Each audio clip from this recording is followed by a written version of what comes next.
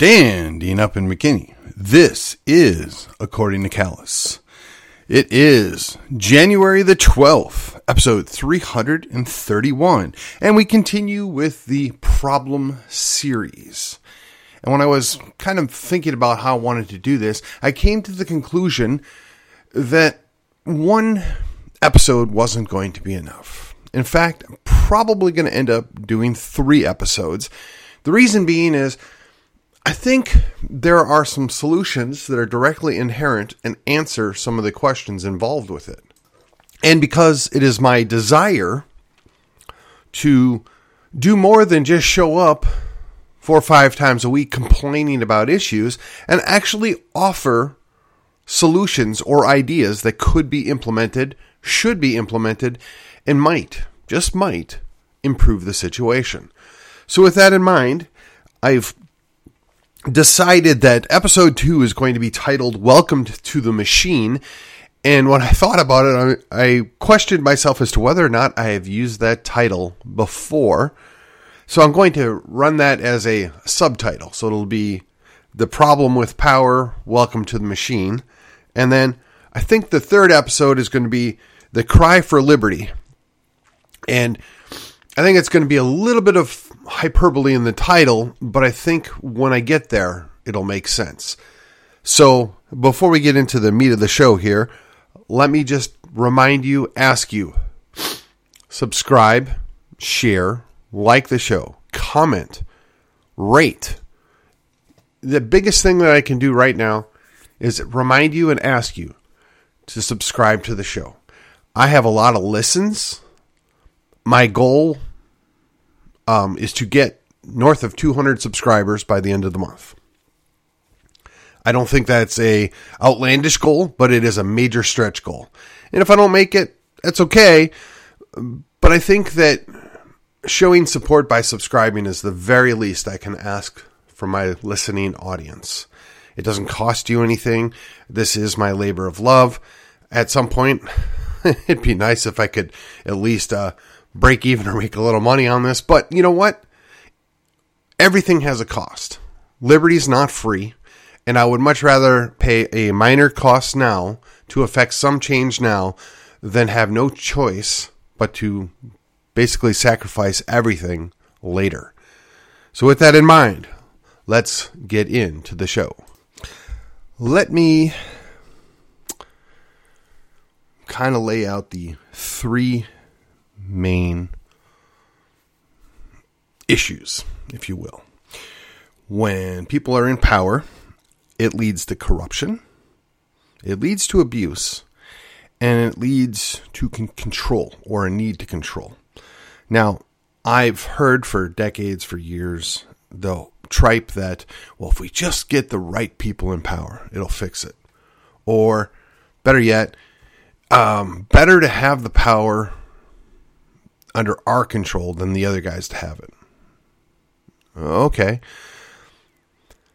You know, one of the things, and I guess I really need to say this before I go any further, very little of what I'm going to say is original, new thought on my part. I know that's shocking to some of you out there, but I have done a lot of listening, a lot of reading over the years, and a lot of that's amalgam together to make up a worldview that's competitive with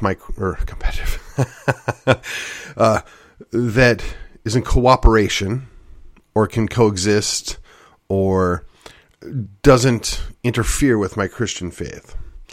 And at times there's tension, and at times there's some challenges and things that got to be worked out. And it's not always an easy answer, but you can get there.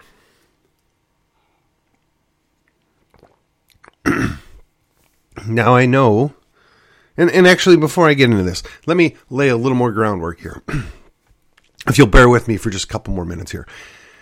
For many years, as a self-identified libertarian or libertarian-leaning Republican or whatever you want to call it, and I still would identify as a liberty activist or a liberty Republican, but I came to the conclusion that there were 2 deal breakers that I would need to be able to either overlook or just remain completely unsatisfied with if I were to go join the Libertarian Party. And in fairness to the party and in fairness to libertarians, they don't agree on either of these issues. There is no consensus. In fact, there is a roiling argument all the time whenever I peek into the libertarian world. And I believe there are two distinct answers and correct answers to preserve liberty, but I'm not the prevailing point of view, nor am I in any superpower where I can declare it from up on high that it's going to be Lex Rex. This is what the Libertarian Party believes. And in true libertarian fashion, nor would I want to do that, nor would I think that was a good idea. So those two issues are pre-birth murder and the idea that there should be no borders. Okay?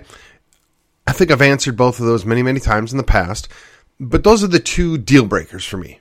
And unless you have a cohesive and consistent answer for both of those, at least at the party level, knowing full well that members of your party are going to thumb their nose at it or not support it, much like the Republican Party states they want a secure border, states that they think it's wrong to kill babies in the womb. We know that there's a large number of people that say they're part of the club, part of the party, whatever you want to call it, that don't agree with that.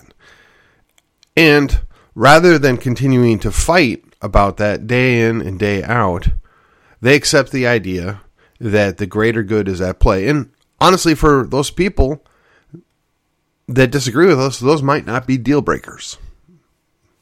But for me, those were the two deal breakers that I ultimately had to, I guess, never or not be willing to ever accept that I could be a libertarian. Okay?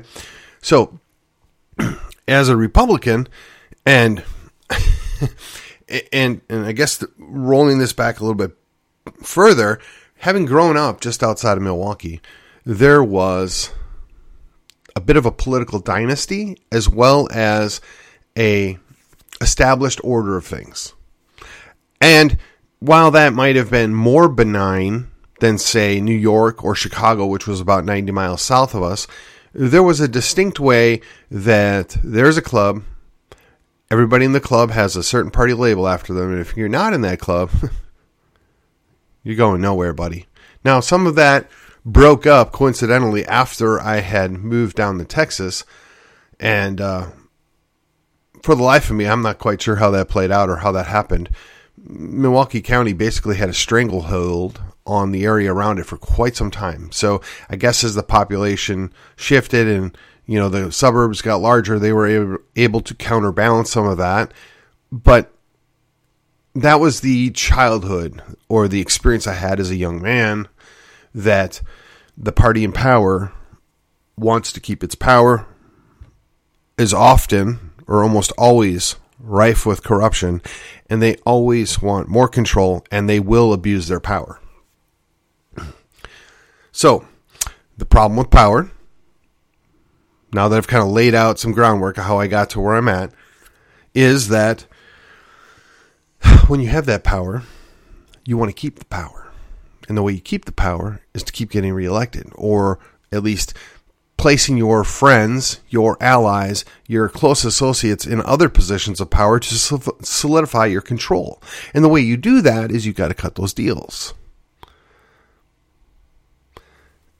And I have said many times before that I understand that a lot of cities have the city, quote unquote, fathers, right? The clique that kind of runs the city. And a lot of times it can be benign. It's because they're disassociated. They're not directly involved with what's happening. But believe you me, if the city were to venture into something that was going to cause them pain or cause them a problem, they would assert their authority, their influence, their soft power.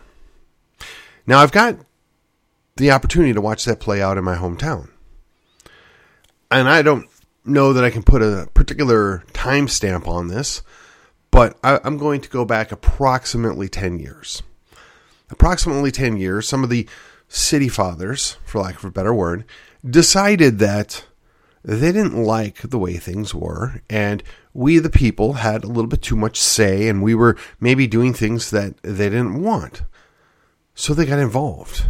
In the first go-round, they were not successful at all, but they learned from their mistakes, and they showed up a second time, and they won, and they won big. They found a really good mouthpiece, and quite frankly, he is effective at what he does. I don't have to agree with it. I don't have to like it, but I will acknowledge it for what it is. And a number of, let's call them rubber stamps. That's less offensive and less of an accusation, just meaning they go along to get along. And why wouldn't they? Because at least two of those guys have a vested interest in playing along and seeing how this is going to work out. Because they are associated directly with same-said city fathers. And again, if it were benign, if it was, generally a benefit to everybody around them, okay. I mean, I wouldn't like it. I'd be uncomfortable with it, but it would have no negative effect. But over time, the control has expanded, and the need for control over the narrative and the actions has tightened. This can be seen in various ways, but most notably the dissent.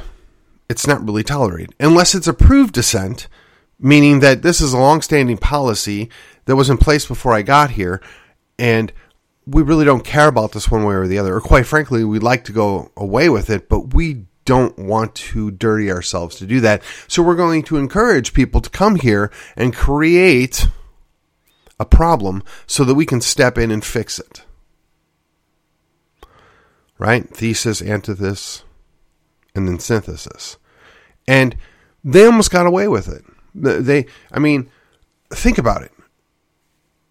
We had a governor who spent a large part of his life in our town. A general, a doctor, a lawyer, a guy that was very, very influential and important in the history of the city of McKinney and Collin County for that matter. But because he was on the wrong side of a single issue, really, because he's on the wrong side of that, he is not fit to represent our city any longer. In fact, he's an embarrassment. Now, we watch this play out all over the place, and mostly guided by outside agitators, right? People that had no vested interest, which is not to say that in McKinney here, there aren't some people that, when they learn about what that is, because I got to tell you, I'm quite confident 90% of the people that live in the city of McKinney have no idea who Throckmorton was or his importance. But they heard certain things and they felt the need to virtue signal, and we had people come in and make a big stink out of something that really wasn't hurting anybody, that wasn't causing a problem. It was a non-issue until somebody decided to make it an issue, to stir the pot, if you will. Because it was about control. It was about asserting that we want to go a different direction. Well, there's something to be said for that, and I can appreciate that, but it's clearly not what the majority of the people would want. Now, the city of McKinney has changed a lot in the 25 years plus that I've been here, that we're quadruple the size of where we were when I got here. And we have a lot more businesses, a lot more people. I guess it'd be fair to say a lot more cultural representation. Take that for what you want. I'm not casting stones, just trying to explain it. And none of that's inherently bad. But on the flip side, it's not inherently good either. Because typically when you go to an area and you become part of a community, you're supposed to embrace the community you went to. You're not supposed to seek to upend that community. You're not supposed to erase that community's history. You're not supposed to, quite frankly, defecate all over it. But that's not what happened, or that's not what's trying to be happened. Now, again, like I said, for the time being, they were unsuccessful. For the time being, the people showed up and said, no, we don't want this. It's not that important. Leave it alone. Now, I know there will be some people that can give impassioned pleas both ways. And I honestly have no issue with additional things being put up, additional things being done, if you feel the need to highlight other people of importance or contextualize how we disavow this single issue that was so divisive in history, which it was. But so that's just the control, right? The control is we want to control the narrative. We want to recreate or recast McKinney in what our vision is, and you're not allowed to have anything different than that. Again, when I moved here, McKinney was largely a bedroom community. There was very little emphasis on putting businesses in. In fact, I distinctly remember going back to a city council meeting, I'm going to say probably 15 years ago, just as a best guess. And there was a bail bond company that wanted to put signage on Highway 75, and it would have had a neon sign.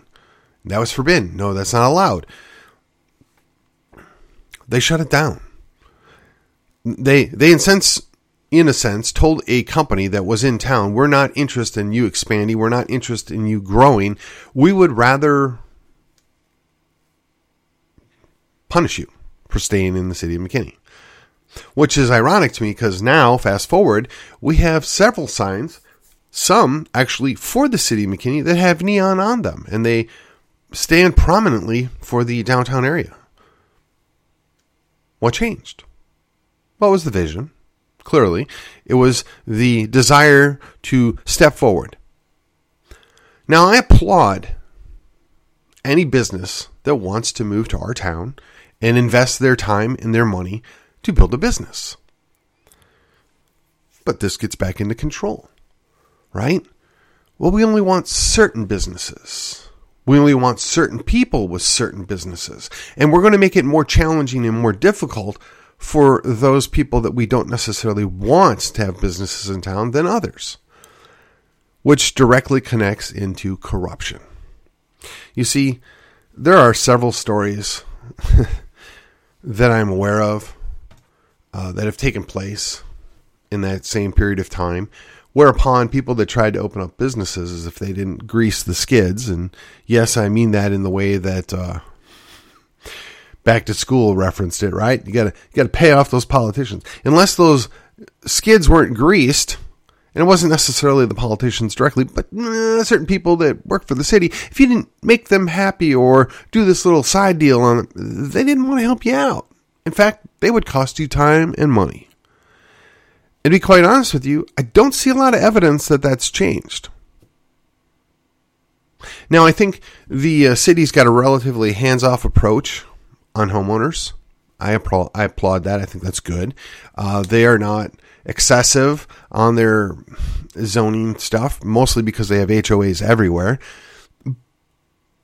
But as a whole, I don't see that as a huge problem. But if you're trying to grow businesses, you're trying to entice businesses and expansion of the tax base, it would seem to me that you would want to be friendly and work with these business owners and all business owners.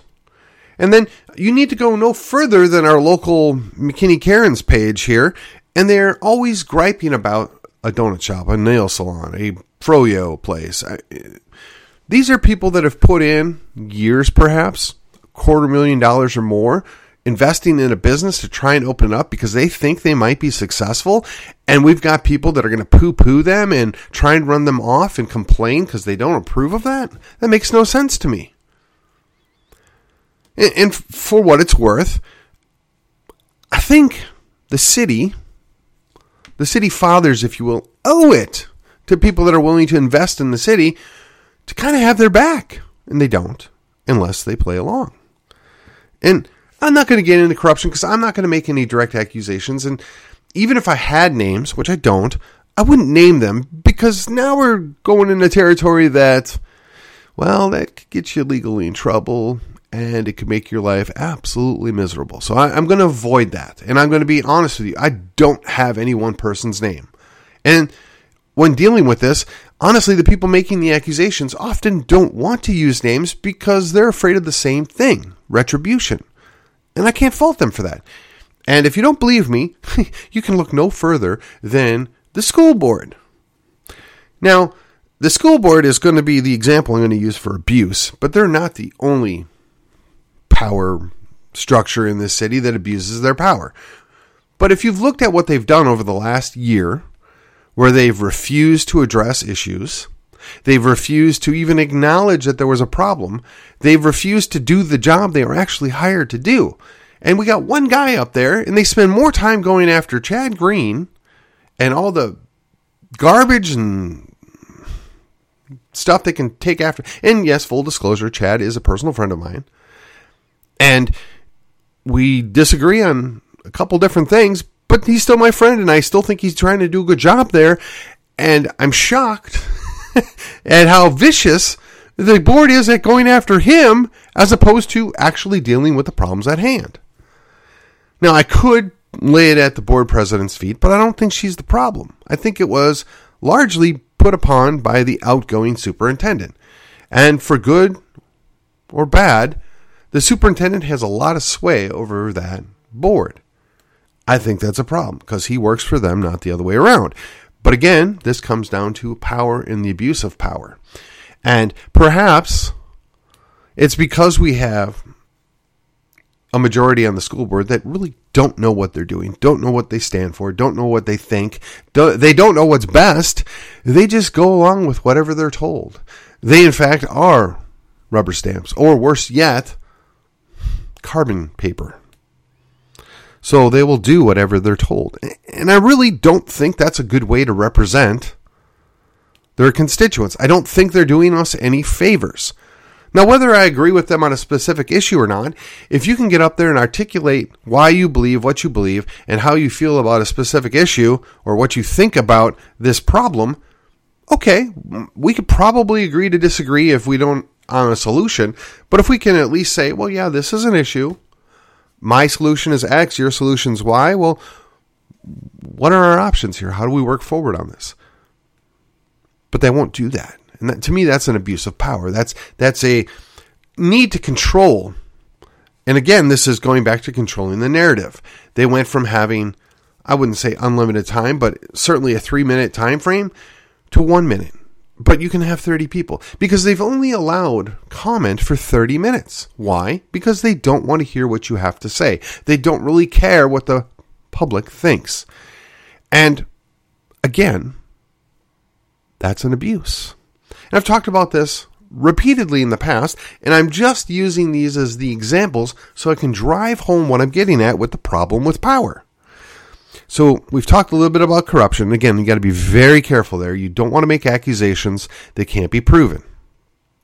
You don't want to make accusations that you don't have direct evidence of. But we need to look no further than the last election cycle for people dreaming things up or making accusations, and nothing was done about it. I don't know what to make of that, but it is kind of a problem in my opinion. Now, you got to at the very least investigate these things, and if there's nothing there, great. Make your press conference. There's nothing to this. Or, yeah, we did investigate this. We found portion A true, but portion B is completely false, therefore negating, portion A. I mean, it doesn't seem to be that hard. But again, this will probably feed into the next episode on the machine. Now, if you want another example of this, maybe at a higher level, just look down to Austin and the events of the last several days, right?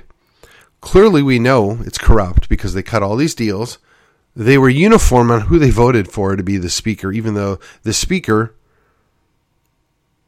hasn't done us a lot of favors. Now, I take that back. There were 4 people that opposed that. Tony Tinderholt threw his hat in the ring, knowing full well he was going to lose. Brian Slayton, God, I love that guy, said, no, I'm going to nominate him and I'm going to stand here and tell you that this is what we need to do. And I think there was 2 other guys, and quite frankly, I'm sorry, I don't know who they were. I don't know them. And that's not an insult. I don't. And then the rules got moved up a day early so they wouldn't have to face the hundreds of people that were coming from across the state to be heard and speak their piece on what they think about the fact that the number one priority out of the Republican state convention, the Republicans don't give a rip about. The elected officials just took a giant defecation on that. because that's an abuse of power. That's control, right? They want the control and they utilize the control. There's, I guess, one or two good arguments why you would put somebody from the opposition party in power on certain committees, right? Because that person on the opposite party or opposition party actually agrees with you on those issues and you want to empower them to help you get certain things done. But when you have a majority, you have a majority. The problem is we don't really have a majority, right? We don't have 60 people or 80 people or 90 people that are in agreement on certain things. No. They're going to do what they want to do, and say the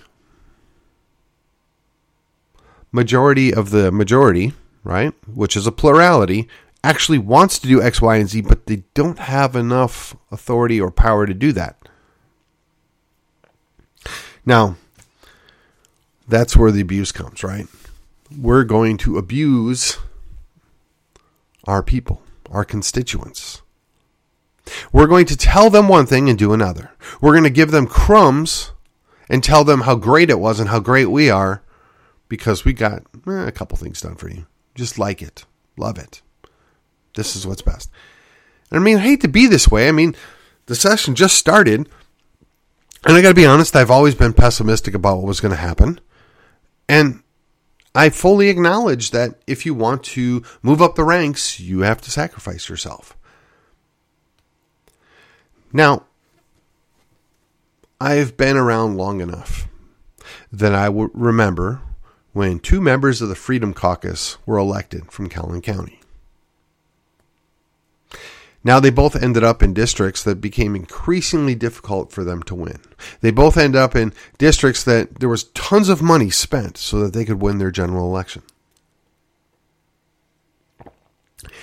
In the last 2 terms they were there, one, I guess, maintained fidelity to what he told us far more than the other. They both got a few things done that we are happy about and pleased with. But the other spent a lot of time virtue signaling, spent a lot of time working his way up the ladder, making himself more powerful, making himself more valuable. I don't know if to the party or to himself, but in a sense, I don't think that's a good way to represent your constituents. Now, this goes back to the idea, right? If I can just get more power, I think I'm the right person to have power. And because I trust myself with that power, I'm going to assert the authority and I'm going to do everything I can to get more authority so that I can fix these things because I know better. And again, even with the most pure at heart and most benign individual, the most Christian of all people, when they get that much power, they're not really the same person.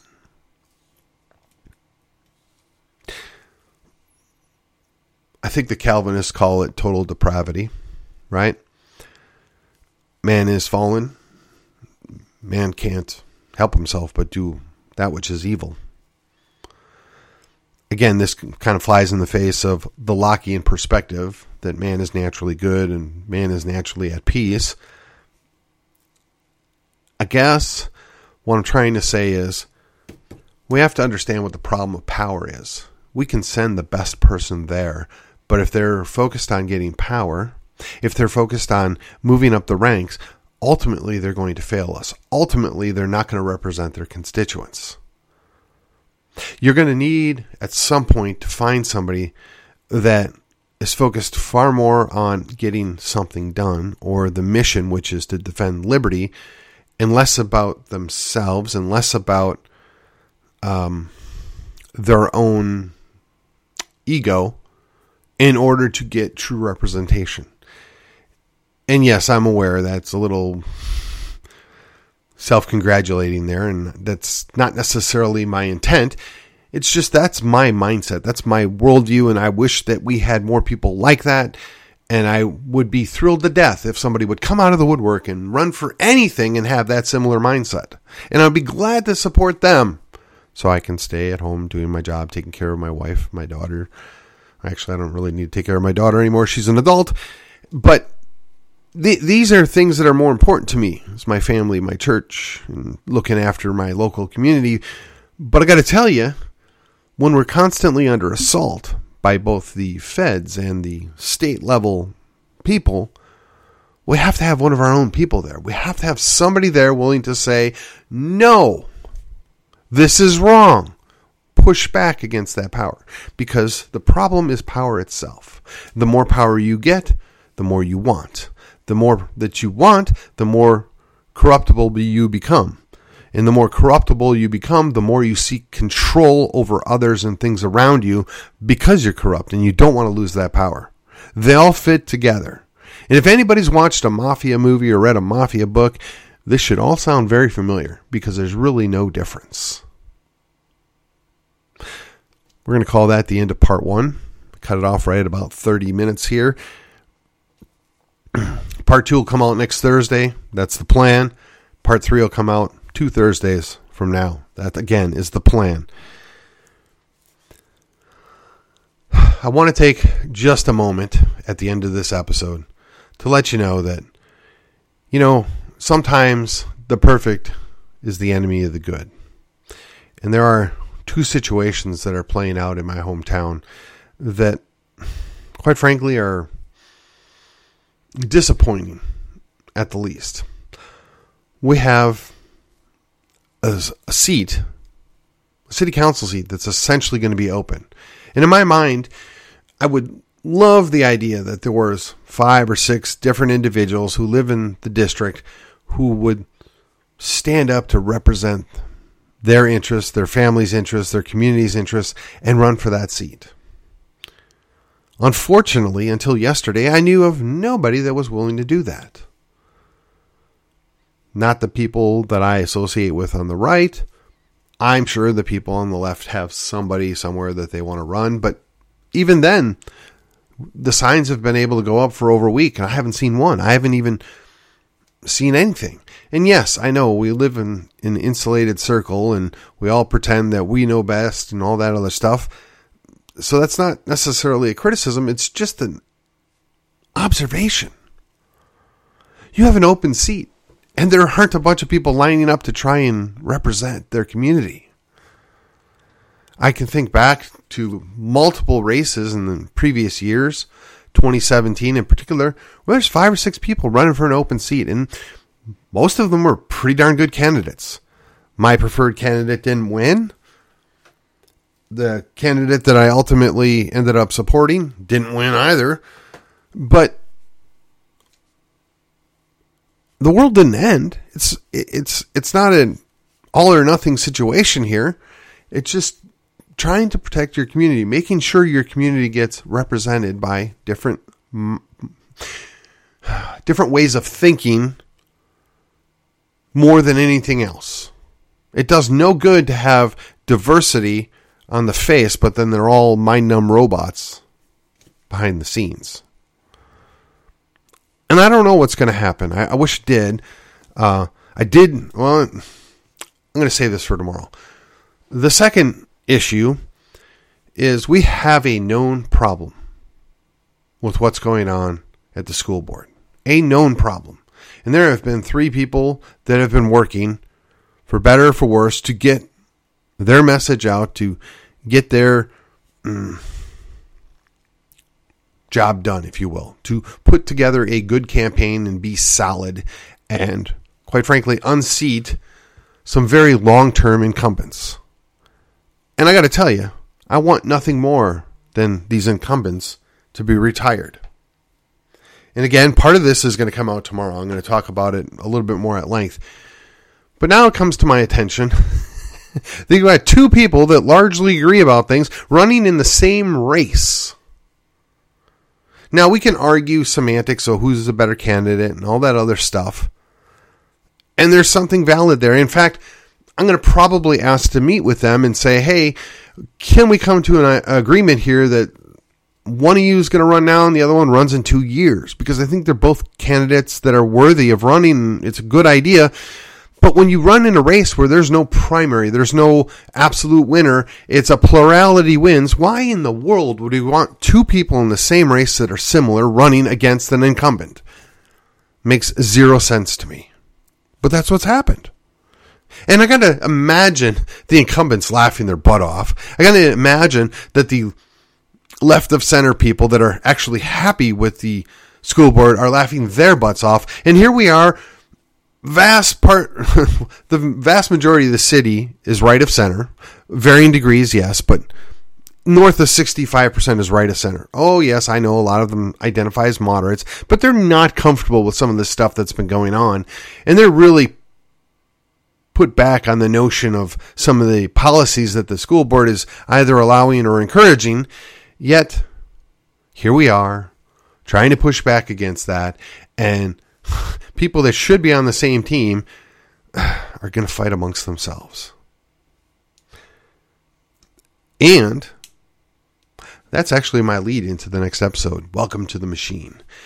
So if you've thought this was worth your time, your efforts, you're entertained, informed, or just plain enthusiastic about listening to my sweet, sweet voice here, do me a favor, do what I asked at the beginning. Like, subscribe, share, comment, rate the show. Let's get it out there. Let's more people know. And again, probably for another couple weeks, personal friend of mine, he's made an ad, and I'm happy to run it. I think he does a good job, and no money's exchanged, no favors are exchanged. I just support the parallel economy such as it is. So please stick around, listen to his brief ad, and until then, I will see you on the other side. Canceled by the big tech mafia, but inadvertently profiting from owning their stocks in a mutual fund or ETF? At Two Pillars, they believe that censorship is a form of violence and a business practice that does not promote human flourishing. In many cases, through their investigative screening process, they can help you divest from companies that are denying your God-given, inalienable right to speak freely. Hey, Patriots! Two Pillars believes it's time for conservatives to align their values and investments. Two Pillars is your place for impact investing in the parallel economy. Find out what's in your investment portfolio with a complimentary portfolio review. Contact them today to learn more. Call toll-free at 833-377-0051 or send an email to info@twopillarsam.com. That's info@twopillarsam.com. Get started today. Advisory services are offered through Jacob & Boaz Asset Management, LLC, doing business as Two Pillars Asset Management or Two Pillars, a registered investment advisor in the states of Texas and California. Two Pillars is not endorsed by any government agency and is not engaged in the practice of law or tax advice.